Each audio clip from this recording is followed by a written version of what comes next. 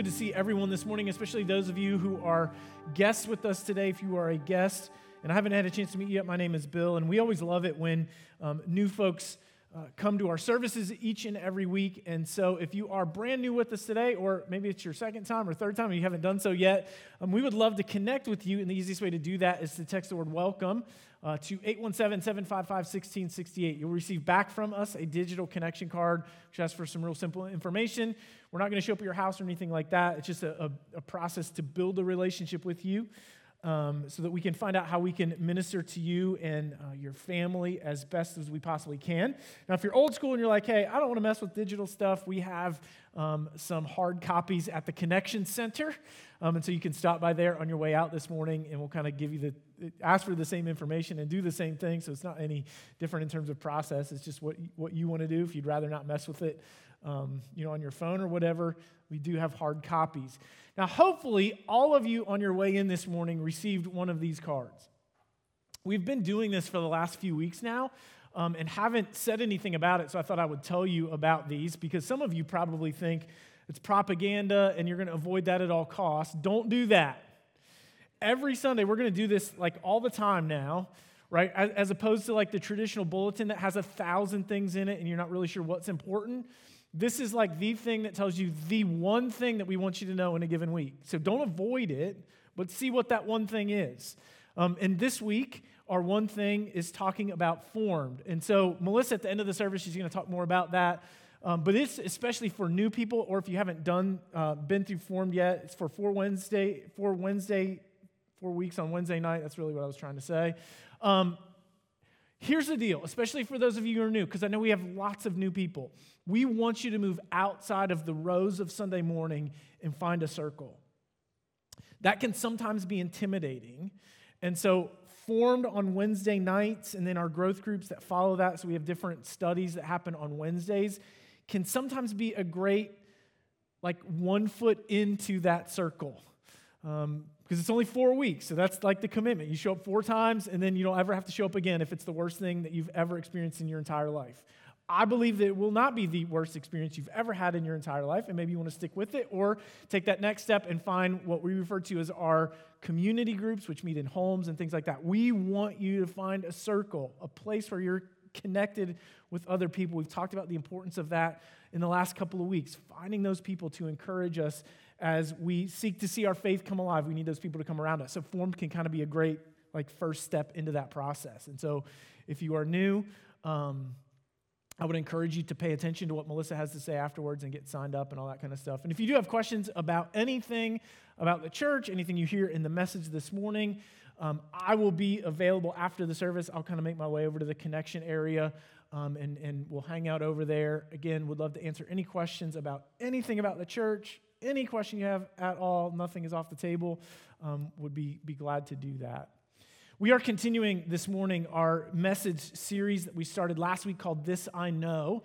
If you were with us last week, I began the message by talking about a song that was one of the first songs that I learned as a kid growing up in church. And I talked about how I was convinced from the time that I was at least 2 years old of God's love for me. The reason being is because we sang the song Jesus Loves Me every single week. So I knew God's love for me. This morning, I'm going to share another song as we get started in today's message, but the song I'm going to talk about today is also one that I learned as a kid, even though it is not one that I learned in our children's program growing up. This was a song that I learned in what is sometimes referred to as Big Church. Things as a kid for me, growing up in church, were very different than things are now for our kids. And I know we've got our 4th and 5th graders who are in the room this morning, and you're thinking, this is the worst thing ever in the history of the world. So yes, I'm going to tell you an old man story about how I had to walk to school uphill both ways in the snow every single day. Okay? So when I was a kid, we did not have a children's program that ran concurrently to the adult service. So we had Sunday school. Even adults had to go to Sunday school. And then we had, again, what's sometimes referred to as Big Church, the adult service. Sometimes when I was a kid, we had what we then referred to as children's church, but children's church didn't start till after the music portion, so I sat through a lot of the music portion of the service for many, many years growing up. But then because we went to church on Sunday nights and there was never a kids program for that, I sat through a lot of adult services when I was a kid. So those of you who are kids and you're in the 4th and 5th grade and you're just now coming in here maybe for the very first time, listen, I have no sympathy for you at all. And none of them are paying attention to me, which is fine. Because the reality was when I was a kid sitting in service, I had to come up with all kinds of things to occupy my time to try to not be noisy and rambunctious and all the things that little kids do in service. And so I would do things like count the light bulbs in the chandeliers, or sometimes count the light bulbs that were out in the chandeliers. Our auditorium was really traditional, so it had wood beams with wood slats. It kind of almost looked like a train track, and so I would imagine trains going across the ceiling in the middle of the service. I mean, you do all kinds of things to occupy your time so that you didn't get in trouble, which happened to me a lot as a kid growing up in church. I would get in trouble a lot. But having said all of that, because I was in the adult service, there were some songs that we did that had a significant influence on the development of my faith, even as a kid. One of them said these words, "Oh, how I love Jesus. Oh, how I love Jesus. Oh, how I love Jesus, because he first loved me." And I think it's that line that is so significant. It's because he first loved me. Like when I was lost in my sin, Jesus reached down into my life and rescued me. He loved me first. When I could do nothing, he came and rescued me. He loved me first. Why do we forget that? If you've been a Christian for a long time, a number of years, it's really easy to kind of fall into the trap of thinking, like, it makes sense that God loves someone like me. I talked about that a little bit last week. Somebody from my background growing up in church, we can kind of think, well, it makes sense that God would love someone like me. But this isn't just for someone who has a background like mine where you grew up in church, because even if you came to faith in Christ as an adult, over the years, sometimes you can fall into the trap of thinking, like, this makes sense. Because look at all of the things that I'm doing. Serving in church, maybe doing different things and doing all the right things. Like, it makes sense for God to love someone like me. And all of a sudden, we begin to have this view of God's love for us as being based on our performance. Right? It makes sense because of all of the things that I'm doing that God would love someone like me. But then on the other hand, kind of the flip side of that is in the midst of the struggles that we face in life, maybe we begin to doubt God's love because we look at the circumstances of our lives, or maybe even sometimes the things that we're doing, and we think, well, there's no way that God loves someone like me. He can't love someone like me because look at all of the things that I'm doing or the things that I'm not doing. But it's because he first loved me. When we could do nothing, God reached down into our lives and rescued us. And so the love that God has for us, it is not based on what we did. It is not based on what we would do, but his love is extended to us in spite of who we were. And that truth is transformative. In terms of how we think about our own relationship with God and the security that we have, because it's not based on our performance. But then at the same time, as we begin to understand that unconditional nature of God's love for us, it also changes how we view other people. So I want to talk a little bit about that this morning. God's love for us is not based on what we did or what we would do, but he extends his love to us in spite of who we were. If you have a Bible with you, I'd invite you to turn to the passage that we're looking at this morning, John chapter 4. We're going to look really briefly at John chapter 4, verses 39 through 42. So if you've got a Bible, you can turn there. If not, it'll be on the screen as I read it here in just a second. Or if you have the Bible app on your phone, you can navigate your way to our live event and follow along there. But we're going to jump in to the tail end of a story where Jesus ministered to a village in the region of Samaria. And what Jesus did that day was incredible. No rabbi would do what Jesus did, but yet he did it. And what he did that day in this event that we're going to look at, it helps us to understand that God loves us, again, not because of what we did nor what we would do, but in spite of who we were. Let me read this section, John chapter 4, starting in verse 39. Now many Samaritans from that town believed in him Because of what the woman said when she testified, he told me everything I ever did. So when the Samaritans came to him, they asked him to stay with them, and he stayed there 2 days.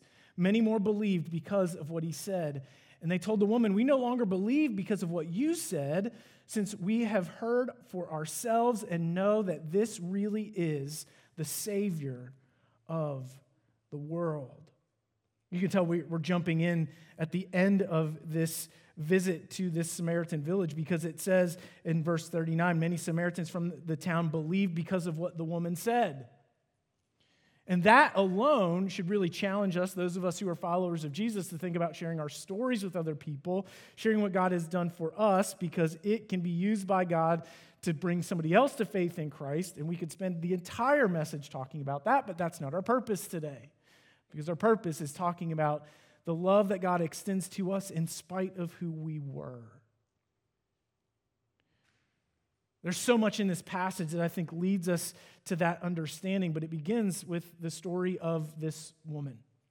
This woman who shared her story that brought many villagers in her town to faith in Jesus is known as the Samaritan woman at the well. Her story begins John chapter 4. It's at the beginning of John chapter 4 that we read Jesus said to his disciples, we have to go through Samaria. This is highly significant. As a reader, it helps us to understand that something is getting ready to happen, even if we're not exactly sure what that is. See, understand, Samaria is a region in the middle of two Jewish regions in the area of Israel, Galilee in the north and Judea in the south, Samaria right in the middle. And when a Jew would travel from Judea in the south to Galilee in the north, or vice versa, typically they would not go through Samaria. We'll talk about why that is a little bit later. But Jesus said to the disciples, we have to go through Samaria. If we were to read through that section, we would find that they reached the town of Sychar in this Samaritan village around noon. Jesus sent the disciples into the city to go find lunch, and he sat down at the well. After a few minutes, a woman from the village made her way out to the well. It was noon. If you don't know anything about the culture, you just think that's a random detail. It's included for some reason, but you're not really sure why. If you know anything about the culture, you know that it is highly significant, because no one went to draw water at noon. You would either go get water in the morning or in the evening when it was a little bit cooler. You would never go at noon during the heat of the day. The reason being, it's hot. So do you know what you do in the heat of the day? As little as possible, because it is hot. So she is going to the well at a time that is highly unusual, and she's going alone. No women ever went outside of the city alone. Alone, you were vulnerable. There was safety in numbers. And so as this woman went outside the city to get some water, and she saw Jesus sitting there, we wonder what was going through her mind. Did she think maybe something bad was going to happen to her? Was she afraid that something was going to happen to her? Did she think, I wonder who that is that's sitting there, what kind of person that is that's sitting there? But as she approached the well, Jesus asked her for a drink. She said, how is it that you, being a Jew, can ask me, a Samaritan, for a drink of water? She knew that that would make Jesus unclean, ceremonially unclean, which meant that he had to jump through a whole bunch of hoops to be able to worship in the temple again. If you would have known who was asking you for a drink, you would have asked me for a drink, because the water that I can give to you can spring up in your life. It's living water, and you'll never thirst again. And she said, man, that sounds incredible. Where do I get that water? I'd love to have that.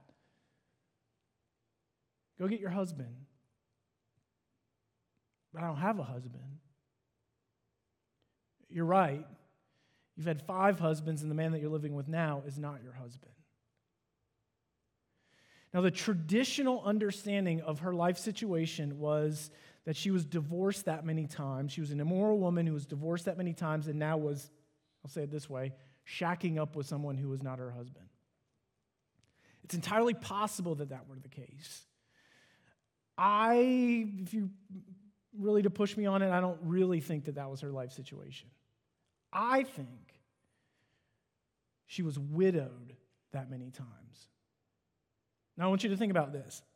In the world of the first century, women were dependent, almost completely dependent upon men for just to meet their needs, for their safety, for their well-being, all of that kind of stuff. And so it was highly important that a woman be married. That way, she has someone who's going to take care of her. So if your husband dies, that's really bad.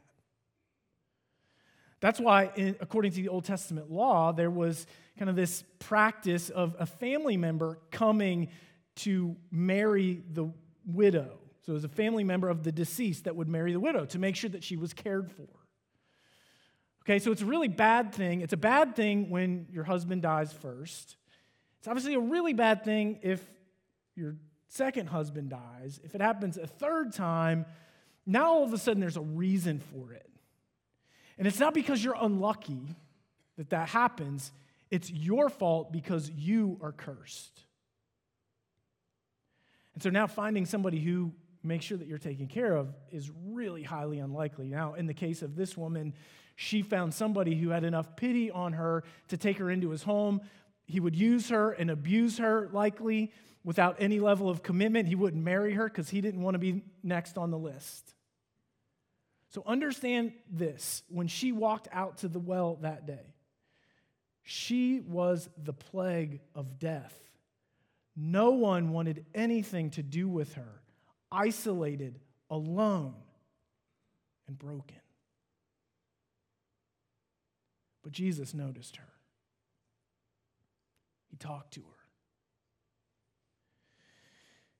And she said, I can see that you're a prophet. A lot of Bible scholars will tell you she tried to deflect the conversation because she didn't want to talk about her sinfulness. And again, if we believe that she was a widow, that wasn't the point at all. I think the reality was she wanted to have a relationship with God and wanted to figure out why. Genuinely had a question. She recognized Jesus as some sort of a spiritual leader and said, listen, I've always had this question. I want to know this. Where are we supposed to worship? Because we Samaritans worship here on Mount Gerizim. You Jews worship in Jerusalem. So tell me, where are we supposed to worship God? And the response that she got that day changed her life.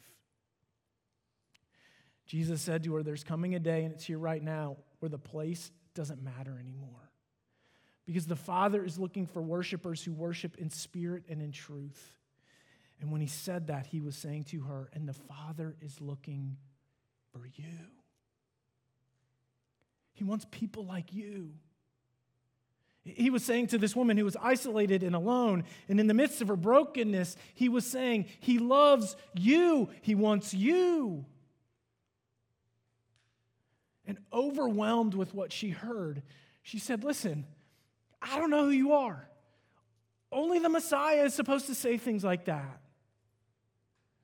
And I'm sure Jesus, with a little bit of a smile, said, I know, because that's me. In that instant, her life was changed because she heard the words, God loves you. And it's so important for us to understand that as we think about the story of the Samaritan woman at the well, her story is our story. If you grew up in church, like I did, attending services every week, her story is our story. Even if you didn't grow up in church and had no religious background at all, understand this, her story is our story. Because when we could do nothing, God extended his love to us, rescuing us, communicating his love for us. He loved us first. And it's that message that can change our lives.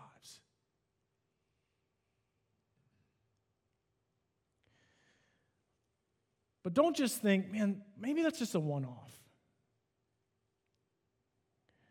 Right? Like she was just at the right place at the right time. Jesus, because of who he was, he had to do this to her. He had to extend grace and mercy to her. He had to extend love to her because that's what he did. But her story's not really universally applicable to all people. But I want you to know her story is not a one-off, because Jesus didn't just minister to that woman at the well, but he then went and ministered to an entire village of people and saw their lives change too. So now let's talk about the Samaritans. In the Old Testament, we read about the fall of Israel to the Assyrian Empire. So the Assyrians were the world empire at the time. They were a war machine going around taking over all kinds of different cities, states, regions, countries, whatever it was, and Israel was on their list. Throughout the period of the kings, so during the time that Israel had a king, which is really not too dissimilar than the rest of the Old Testament, we see times where the people followed after God, and God was gracious to them, and they lived well in the land of Israel, God's blessing upon them. We also read other times where they followed after other gods. In fact, all of the kings, you go back through and read, like in 1st and 2nd Kings, when the kings are introduced to us, it's either they did what was right in the eyes of the Lord, or they did what was evil in the eyes of the Lord, and that assessment was based on, did they help the people to worship God, or did they encourage the people to worship false gods? During that time, God would raise up prophets to warn the people, to point them back to God, warn them that God's judgment was going to come at some point if they continued to worship other gods. And so after a long period of time where God was gracious to his people, willing to forgive, at some point he got to the point where, like any good parent has to do, he had to discipline his children. They had to suffer the consequences of their sins so that they would understand how bad things were.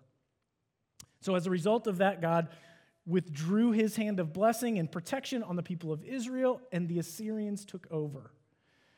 Now, when the Assyrians would take over, this was true in Israel, other regions as well, they would remove and resettle the people in various parts of the empire. The reason they did that is they felt like there was less of a chance of a revolution if you were living in a foreign land than you would be if you were living in your homeland. Right? It makes sense. You're going to fight for your home, but you're not necessarily willing to fight for somebody else's home. And so they would do that. But when they did that, in that process, they would leave behind the poor, the uneducated, the weak, and the sick. And that was the beginning of the Samaritans. So the Samaritans, these people who were left behind when the wealthy people, the important people, the powerful people were taken out of Israel, they began to intermarry with other people groups in the region, which was like the one thing God was really clear, like, do not do this. This is really bad. And they did it anyway. Then after a period of time, some of the Jewish people were allowed to return back to Israel again. And so they did things like rebuild the temple in Jerusalem and rebuild the wall of the city of Jerusalem. The Samaritans weren't really excited about having them back, because now they are unclean, so they're not able to worship in Jerusalem. And so as a result of that, they created a pseudo-Judaism. That's why the woman asked, where are we supposed to worship, in Jerusalem or here? Because they had their own form of religion that was pseudo-Judaism. So having said all of that, here's the point. By the time of the first century, during the time of Jesus, Jews hated Samaritans. They represented all that was wrong with the world. They wanted to have nothing to do with Samaritans. That's why they went around the area of Samaria when they were traveling from north to south in the region. But yet we see Jesus extending compassion and love to this group of people who represented, in the mind of a Jewish person, all that was wrong in the world. And it wasn't just that he was willing to talk with them. Did you notice what it said? It said that he spent 2 days with them. No Jewish person would ever do that. They didn't want to have anything to do with Samaritan people, but Jesus was willing to accept their hospitality and stay with them. And where at the beginning we read, many believed because of the testimony of the woman, at the end of the passage we read that they came to believe not just because of what she said, but because of what Jesus said and did for them.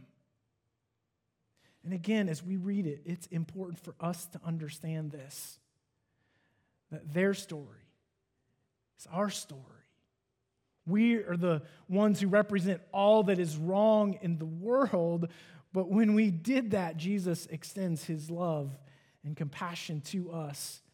He loves us not based on what we did or what we would do, but in spite of who we were.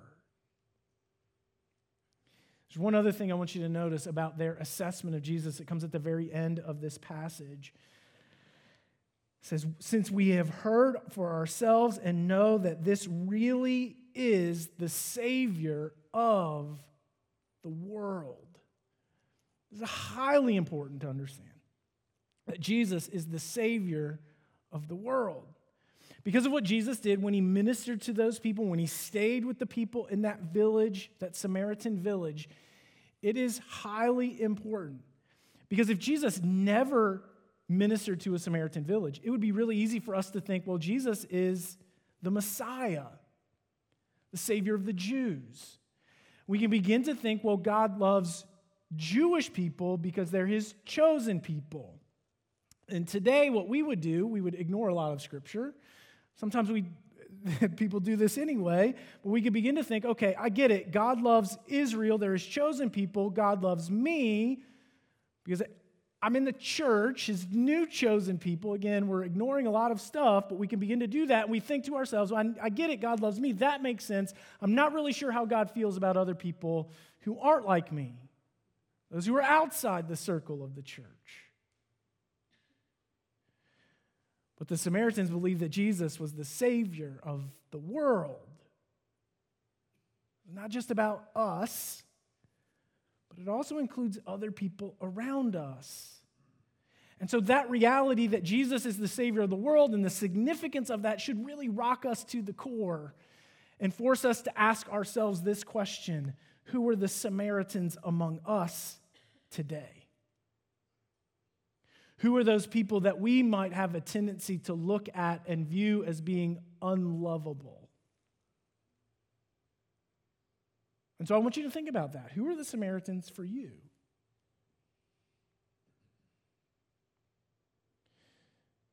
People of a different race? And I hope not. People who hold a different political persuasion than you do? And I hope not. People who are from a different religion?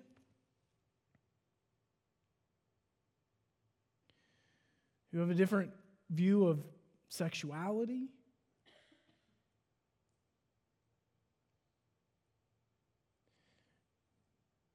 When we could do nothing, Jesus reached down into our lives and extended love to us first. And what he's chosen to do with those of us who are his followers, he's chosen to work through us to reach the lonely and isolated, the hurting, the broken, those who are in the margins. He's chosen us to extend his love to them so that their lives can be changed as well. The love that God has for us is not based on what we did, nor what we would do. He loves us in spite of who we were. He loved us first. It's highly significant for how we view our relationship with God because it is not based on performance. It's based on his grace and mercy that should transform us. And it should certainly influence the way that we view others around us who are different than us, who may see the world differently than we do, because he wants to use us to extend his love to them so that their lives can be changed too. It's because he first loved.